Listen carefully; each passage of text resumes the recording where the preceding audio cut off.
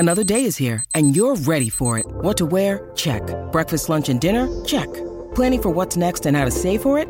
That's where Bank of America can help.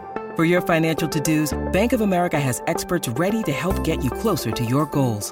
Get started at one of our local financial centers or 24/7 in our mobile banking app. Find a location near you at bankofamerica.com/talktous. What would you like the power to do? Mobile banking requires downloading the app and is only available for select devices. Message and data rates may apply. Bank of America N.A., member FDIC. Many of us have those stubborn pounds that seem impossible to lose, no matter how good we eat or how hard we work out. My solution is PlushCare. PlushCare is a leading telehealth provider with doctors who are there for you day and night to partner with you in your weight loss journey. They can prescribe FDA-approved weight loss medications like Wegovy and Zepbound for those who qualify. Plus, they accept most insurance plans. To get started, visit plushcare.com/weightloss. That's plushcare.com/weightloss. Hey, it's Ryan Reynolds, and I'm here with Keith, co-star of my upcoming film, If, only in theaters May 17th. Do you want to tell people the big news? All right, I'll do it. Sign up now and you'll get unlimited for $15 a month and 6 months of Paramount Plus Essential Plan on us. MintMobile.com/switch. Upfront payment of $45 equivalent to $15 per month. Unlimited over 40 gigabytes per month. Face lower speeds. Videos at 480p. Active Mint customers by 531.24 get 6 months of Paramount Plus Essential Plan. Auto renews after 6 months. Offer ends May 31st, 2024. Separate Paramount Plus registration required. Terms and conditions apply if rated PG.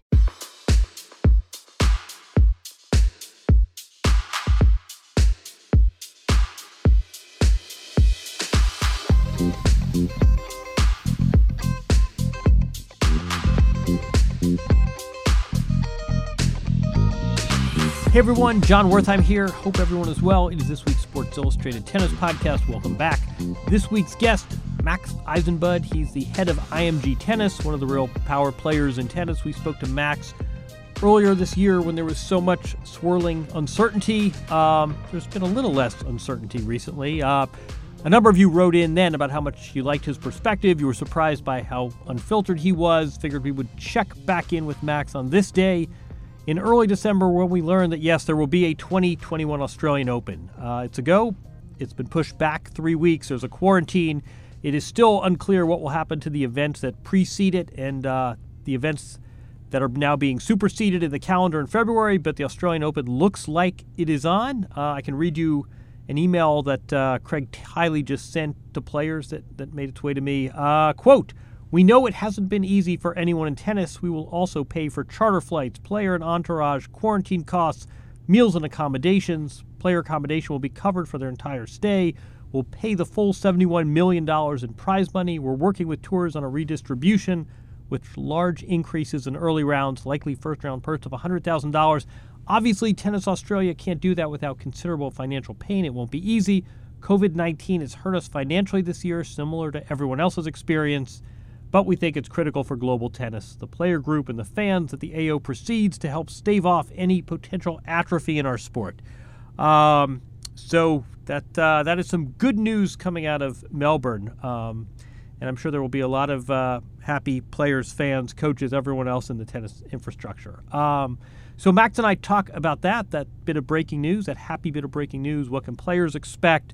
We talk about how tennis has held up in this strange year, why he doesn't like the WTA's China policy, wide-ranging conversation about tennis in 2020 and looking forward to next year, this strange rotation around the sun. So here, from his home office in Florida, Max Eisenbud. All right. Thanks for stopping by. How you doing? Yeah, good. I think as good as you can be in this world. We speaking of good, we are a few hours removed from this. I don't know if it's an official announcement, but a quasi-official announcement. There will be an Australian Open.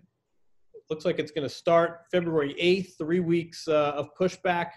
From your perspective, good thing, bad thing? When did you hear? What do you make of this announcement? I mean, I think it's whenever you can play, it's a good thing. And I think the tennis world has done a pretty good job of trying to play and keep the players safe.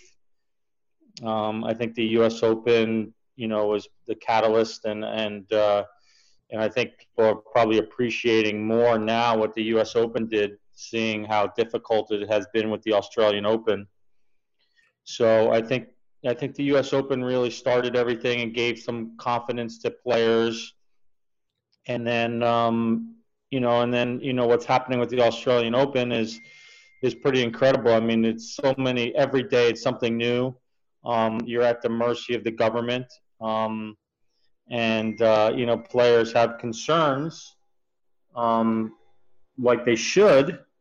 And there's some pretty strict quarantine coming in Australia. I mean, some of those, that's pretty tough. I mean, and, way different than the U.S. Open. I mean, the U.S. Open really created a bubble. I mean, it looked like the players were like going to camp, they were playing cards and having fun and stuff. And I don't see it that way here in Australia. So what are you, one of the takeaways from all this is the Australian government doesn't mess around. What are you telling your players? I mean, I imagine they're calling frequently for updates. What are you telling them? Be ready. Keep training. Keep working. And every day it's something new. We're trying to keep everybody updated in real time. And that's players, coaches, parents, a lot of anxiety. First, you thought you had to get ready really quick because the first was you thought you were going to need to leave on December 14th. And that was speeding up. People didn't know, when do I take my vacation, especially the guys that were playing late. Now, all of a sudden, you're not rushing. It's even later. So, tennis players are creatures of habit. I mean, they have, so this has been a lot of anxiety for the players. Have you seen the redistribution of prize money? Going off the Sydney Morning Herald is my source, but redistribution of prize money, $100,000. Granted, those are Australian dollars, but still, $100,000 for first round prize money. I think there's a lot to that because from my understanding, there's a lot of tournaments that are going to be moved or canceled. So if you were playing 3 or 4 tournaments compared to one now, right. So I think there's some sort of formula there. So I'm not exactly sure where that adds up, but I think that's what they're trying to do. Since you're coming there instead of playing your February swing where maybe you're playing 4 tournaments. So I think it's a little bit of that. Have you heard of any players who just, it's too much and it's quarantines and it's hotels and it's shifting dates, call me in April? I mean, have you heard of any players who have thought about just opting out of the next few months here? I haven't heard that, but I've definitely heard that people are very concerned about the strict quarantine. I don't know the latest, but I was hearing that, you can only leave your room for 5 or 6 or 7 hours. A lot of talk about, is that good for your mental health, right, where you're locked in your room? But listen, it's all healthy debate, concerns for each other, especially I think on the men's tour. Nobody like angry or I can't believe they're doing that. Just like more conversation, like, is this the right thing? Can we come and do that and then compete at the highest levels? Should we wait longer? So more debate than anyone being like drawing a line in the sand saying, okay, I'm not going to do that. Right. And I think everybody appreciates what Craig Tiley, I mean, everybody knows Craig. I mean, he's, a giant in our industry, so player friendly. The whole Australian Open is so player friendly. So I think everybody appreciates what he and his team are trying to accomplish, but also understand that, they're at the mercy of the government who is not messing around. What does he do from your perspective? I mean, I think you're right. And a lot of players, if anyone's going to advocate, it's going to be Craig Tiley, and his reputation, obviously among the players is quite high for a variety of reasons. From where you sit, what does he do that his colleagues don't? I mean, how does he have this reputation in your estimation? I've known Craig a long time. When I was playing college tennis at Purdue, he was the head coach at Illinois, and he turned that program. They were terrible, and he turned that program to I think they won an NCAA championship. So, I mean, he's just a very talented executive. He he's a player guy, and he does the little things, and not just the top players. He's player across the board and cares about the players that are in the qualifying as much as he does about Federer, Nadal, and the big three and Serena and stuff. So he's just consistent, always trying to make things easier for the players. And that's little stuff like more credentials at a Grand Slam than the other ones. So you can have your family or an extra coach or a trainer, just across the board, consistent, player friendly. And we should point out here, I think it's one coach per player on site during the quarantine, but I think once you get past that quarantine, I think then it opens up. Do you have any sense of what kind of entourages your top players are planning to go with? Naomi Osaka, for example, will she go with a full complement, do you know? I haven't talked to Naomi and her team. I would imagine it's going to be a little tough and uncomfortable for some of those top players. I have a feeling that things might loosen up a little bit as we get a little bit closer. They'll maybe be able to negotiate an extra person.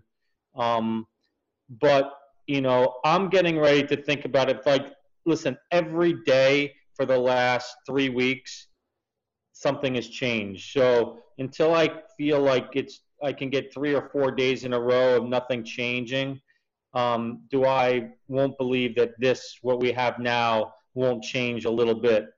And I know for sure Craig is in there, pleading with the government to try to loosen up some stuff to help the players. But my message to the players, to all of our players, is they got to be mentally ready like no other to have, 2 weeks that are going to be, different and restricted and getting ready for a Grand Slam, very different. Now, I do believe that once you get out of that quarantine, you have a lot of freedoms to be back to normal, and you're also going to get a warm-up tournament. I think it would be very difficult to have these strict quarantines and then go right into the Grand Slam. So I think that is something that maybe after they come out of that, they'll have some time. But listen, this is not ideal, and maybe it's not for everybody. There's some players that just like, this is not for me, and I'm going to wait. Right. We ironically enough, it was Australian players largely that had that with some of the reset events. It was Kyrgios and Ash Barty didn't play the U.S. Open and the French. I think you're right too. This is changing day to day, and I don't think anyone's being fickle. I think this is all based on science and the government. What I heard was essentially this was going to be a very, very strict quarantine. The players would get to practice, but that was it. You're not going out in Melbourne. You're basically consigned to your room except to practice. But once you get out of quarantine, because Australia has so few cases, then it's wide open. So you get past the quarantine period, and then the sort of the bubble evaporates to some extent. What I want to ask you too, today it's been overshadowed by this Australian Open news. New WTA marketing campaign, new rebrand. I don't know if you've seen that. It was very conspicuous to me. This is all about life after Serena, who does not figure at all in the marketing material that I saw. It's based a lot of the younger players, Naomi Osaka, obviously. Do you like where the WTA is right now, and what do you like and what concerns you? Listen, the rebranding and all that kind of stuff, for me, with everything that's going on right now, it's really hard to focus on that. I think it's fine. I think Steve Simon, listen, these executives on both tours are not getting enough credit. These guys are working crazy hours, changing on a dime, moving tournaments, everybody yelling at them. Those jobs are not easy, and I don't envy that. So I think you gotta start there, and they're trying to do everything they can to help their members. Overall question on the WTA, I've never been a big believer in the amount of events that are in China. I think that was a huge mistake. I think that they, in general, have always led by money.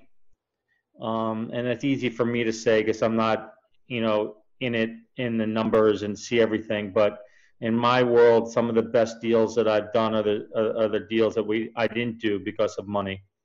And when you start getting in that rabbit hole of chasing money, you start making, some decisions that aren't great. And listen, I just think there's way too many events in China. But that's my biggest pet peeve, I think, with the WTA right now. I'd say more than a pet peeve. I mean, this is a fundamental plank of their business model. What you say that interestingly. I mean, you're the guy who managed Li Na and still do, and saw some of the scale and the scope of China. What is it about those events? I mean, why does just in terms of listen? Listen, they made a lot of moves into China as Li Na was retiring, with no kind of players to follow that up. Maybe if it was the beginning of Li Na and you were there and you had a runway of 8 or 10 years. We have some good young Chinese players that are coming. I mean, I just am not a big believer in events where it's 20 and 30% capacity, and the facilities are amazing, but the fans are not there, and I just don't know. I just don't know. I'm not saying you shouldn't be in China. You should be in China, but it's a lot. No, I mean there are more events in China right now on the calendar than there are in the U.S., I believe. Yeah. I didn't expect to go here, but let's go here. Can you explain this to us? I mean, here you have prize money like you've never seen. You have government intervention. You have a country of 1.6 billion people. What's the story there? I mean, why do you see these matches where the crowds are 10%? I mean, what's preventing them from papering the town with tickets? What's the disconnect where you have huge market, huge money, zero attendance? What's going on there? I think that I'm sure the WTA is trying to crack that. I mean, listen, I think Beijing always falls on a holiday weekend, a holiday week or something, where a lot of people are not in town. I'm not exactly sure, but I've been going there a long time. It's gotten better, but when you look at like events like what the men did in Italy with the young stars and how it's packed and the energy, and then off of that event leads the championships going there and excitement. And again, it's easy for me. I want to preface it. It's easy for me to say this as 30,000 feet away. I'm not looking at the numbers and the budgets and maybe they need that money because it pays for other things and everything. I just don't believe that we're too much in China. Right. And some of those events maybe for less could have been in Europe, where we have a huge some of our great players are there. But yeah, that's kind of something that I've always kind of scratched my head about. I mean, and it's okay, we've been there and then we know the issues, but then we keep going back for another tournament or another sanction or another, you know what I mean? I mean, pretty soon the whole tour is going to be in China. Right. And no, I mean, I think the irony is that the players all fly in and they're jet lagged, and the whole field comes from the United States or Europe or Australia, and everybody flies into a place where there are no players being spawned organically. When you need mealtime inspiration, it's worth shopping Kroger, where you'll find over 30,000 mouth-watering choices that excite your inner foodie. And no matter what tasty choice you make, you'll enjoy our everyday low prices, plus extra ways to save, like digital coupons worth over $600 each week. You can also save up to $1 off per gallon at the pump with fuel points. More savings and more inspiring flavors make shopping Kroger worth it every time. Kroger, fresh for everyone. Fuel restrictions apply. What's it like being a tennis agent these days? I mean, this is strange times for anyone who represents someone in the creative, the performing arts or creative fields with so much shut down. What was it like being a tennis agent in 2020? Listen, if you're Naomi Osaka's agent, you're loving life. Her team has done an amazing job of just doing some epic deals and epic associations, and hopefully people are getting the opportunity to follow some of the stuff she's doing, because it's a lot of amazing stuff outside the box. She just did something with PlayStation.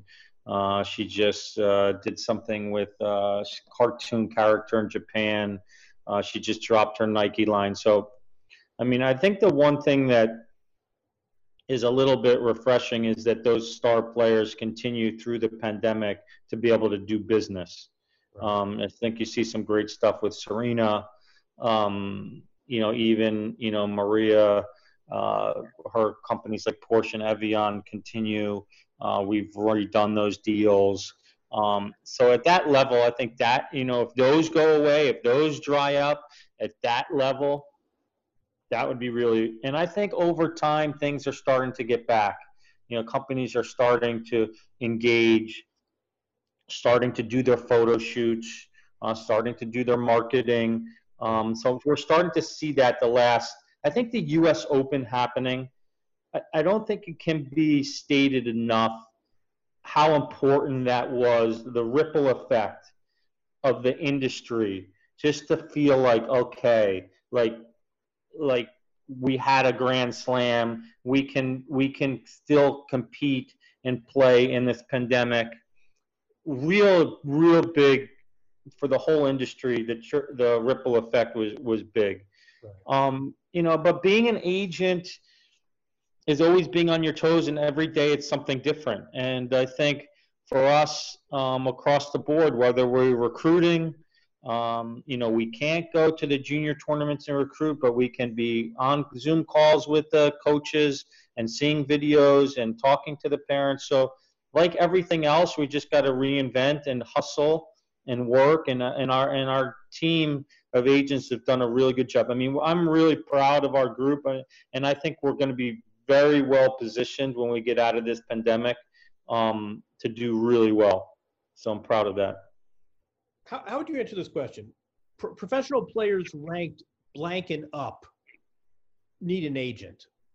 I mean, what's sort of the cutoff for where it makes sense for you, but also for the player to pay a commission and have this service? Right. I don't think there's a specific ranking. I mean, probably all players that are ranked in the top 20 probably will need some sort of agent to help them. But then there's, again, if you're ranked 125 in the world, but you're from India, you're probably a big deal, and you probably need an agent. So I think it's a combination of ranking. I think it's a combination of what market you're from, a combination of age. But just to have an agent, to have one is not good for anybody. I mean, there's got to be some business that on both sides. I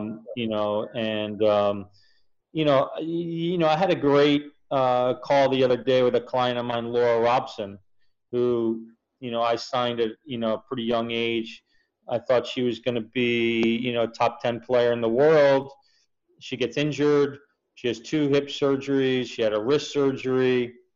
And then you pivot, and we start talking about life after tennis and getting into broadcasting, and she loves baking and cooking, and we're pivoting and trying to, and although she's she came back and she wants to still play, our conversations are life after tennis and how we can, give her a career when, if this hip doesn't make it, the third time. And there's if only there were a baking show based in the UK, you might have a way for her to put those skills to use. Yeah, but I saw her hitting though. I thought she's a video of her. Yesterday she started hitting, and she still has dreams to come back and play. But as her agent, we've had the last couple of years, so she, we've gotten her a whole bunch of commentating gigs, and she's working on something with her cooking and baking, and just trying to pivot and make a path for her to have success in her life. And that's when I signed her, I didn't think that was going to happen. But she's very well known. Her statistics in the UK amongst well-known popularity is up there with some of the top 10 players. So, we try to take advantage of that and try to build a business around her. One thing I hear you saying is, it seems like the income inequality that we talk about, certainly in the U.S., we have a little bit about that in tennis too, right? So the Australia goes on, that the French Open can get these dates in October, and it might be to the detriment of some run-of-the-mill tour events, but no one's going to miss the French Open. No one's going to miss Australia if it conflicts with Rotterdam. Naomi Osaka is still going to make, tens of millions of dollars, even in a pandemic. Other players obviously are really struggling. What do we make of that in tennis? Does it matter as much? Are you concerned about it? If we have the rich getting richer and the people in tournaments in the middle struggling a bit, we have this gulf. Does it matter in tennis? I think so. That's not good for anybody. We've all tried to, and the one great thing about our industry is I think everyone does try to help each other. Everything feeds off of each other. And the last thing you want are small tournaments, promoters that have built certain tournaments, they're getting killed, and I do think that both tours are trying to help with prize money reductions, trying to do everything they can. At the same time, you have a lot of players who are ranked 100 to 300 that are suffering. So everybody's suffering. And I think, I've seen just a lot of goodwill and people trying to help one another. And it's never good that the rich are getting richer and the poor are getting poorer in any part of life. So I think that's something that we have to be conscious of, especially when we get out of this pandemic, is to make sure that we're taking care of the tournaments that were really hurt, and try to give more opportunities for the players that weren't able to make income the last 12 months. Right. Let me ask you another agenting question.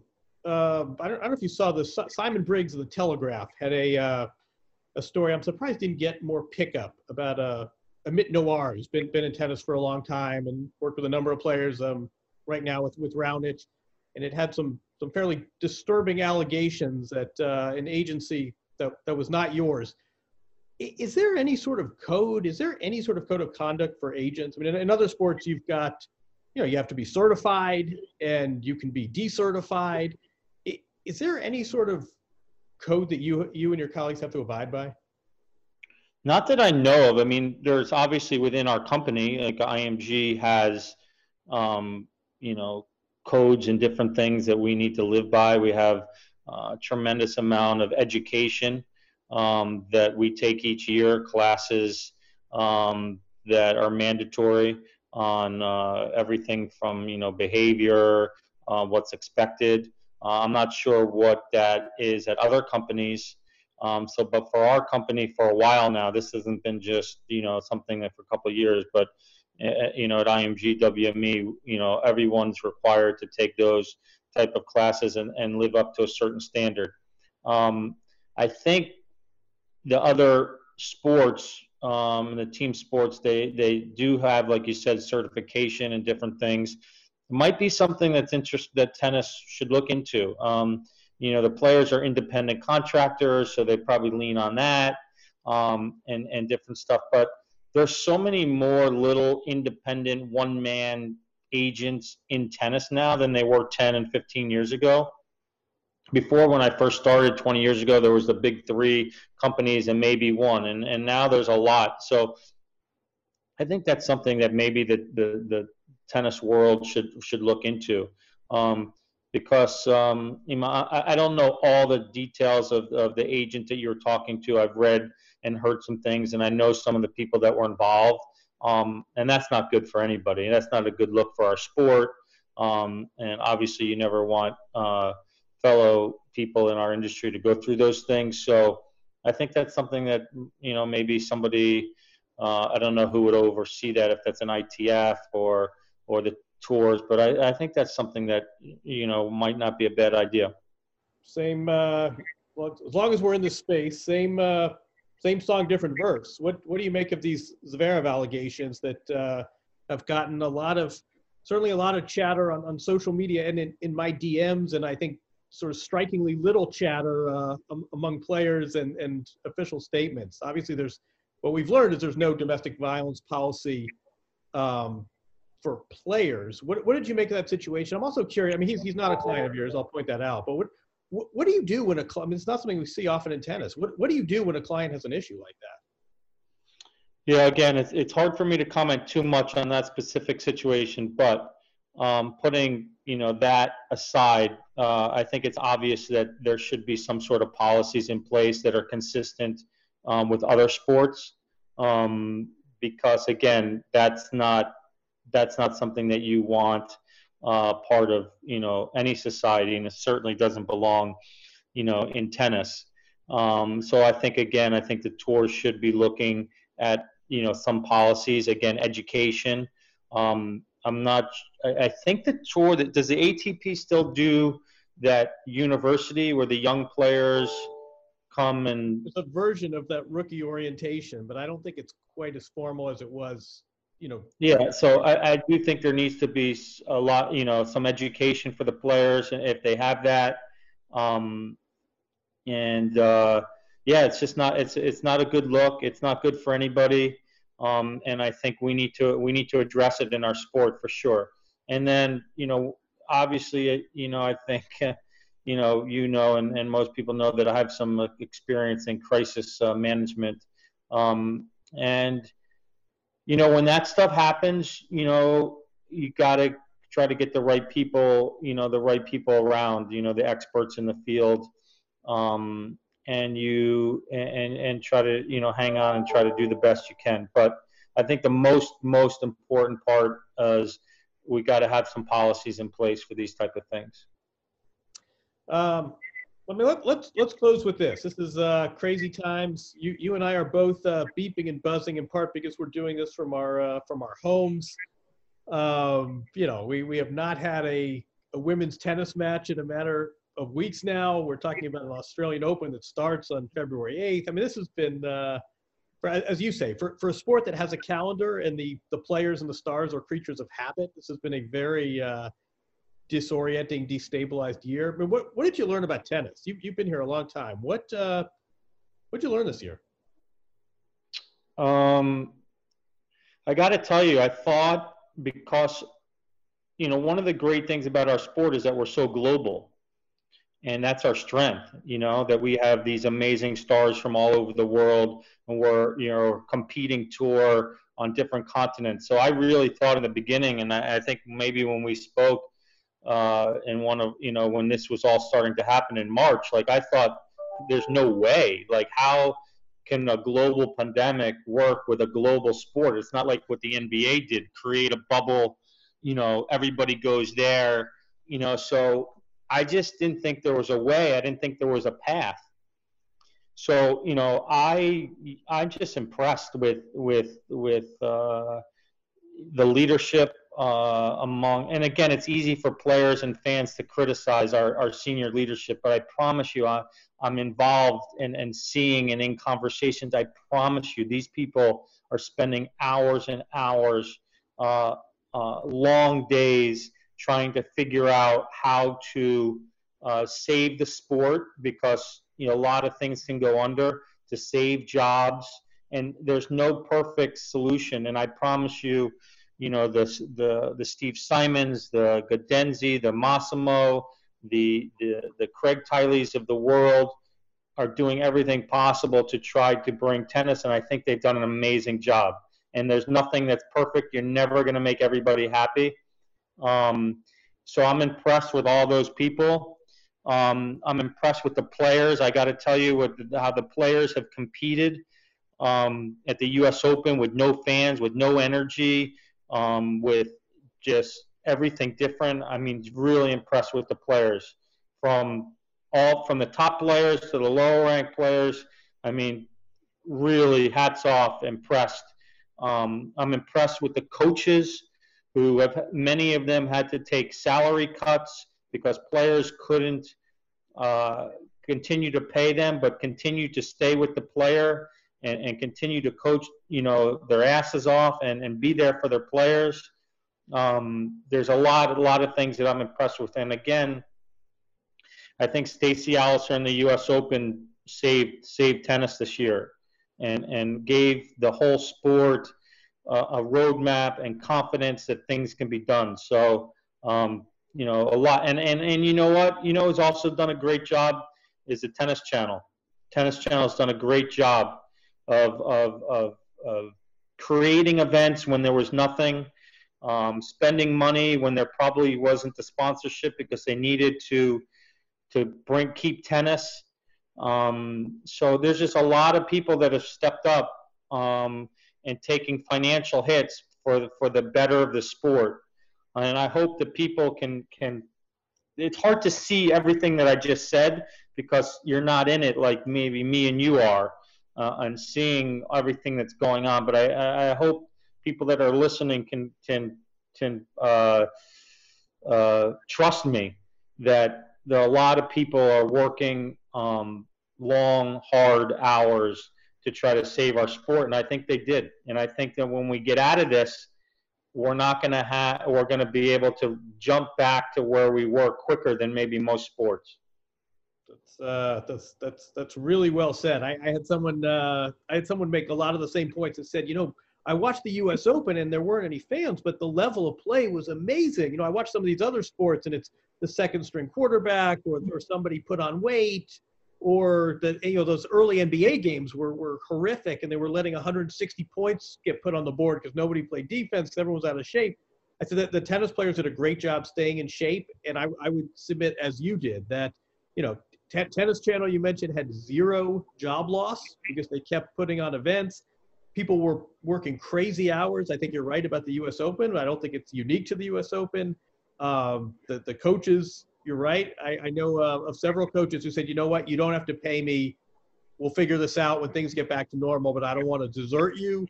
I think that's all well said. I think tennis sort of at every constituent did its part. Everybody was rowing in the same direction. Everybody was giving what they needed to give, taking reductions and everything, and it takes that whole community to get us to where we are. And now there's hopefully good news with vaccines, and hopefully maybe could we see a U.S. Open in September that is back to normal? I mean, that would be amazing.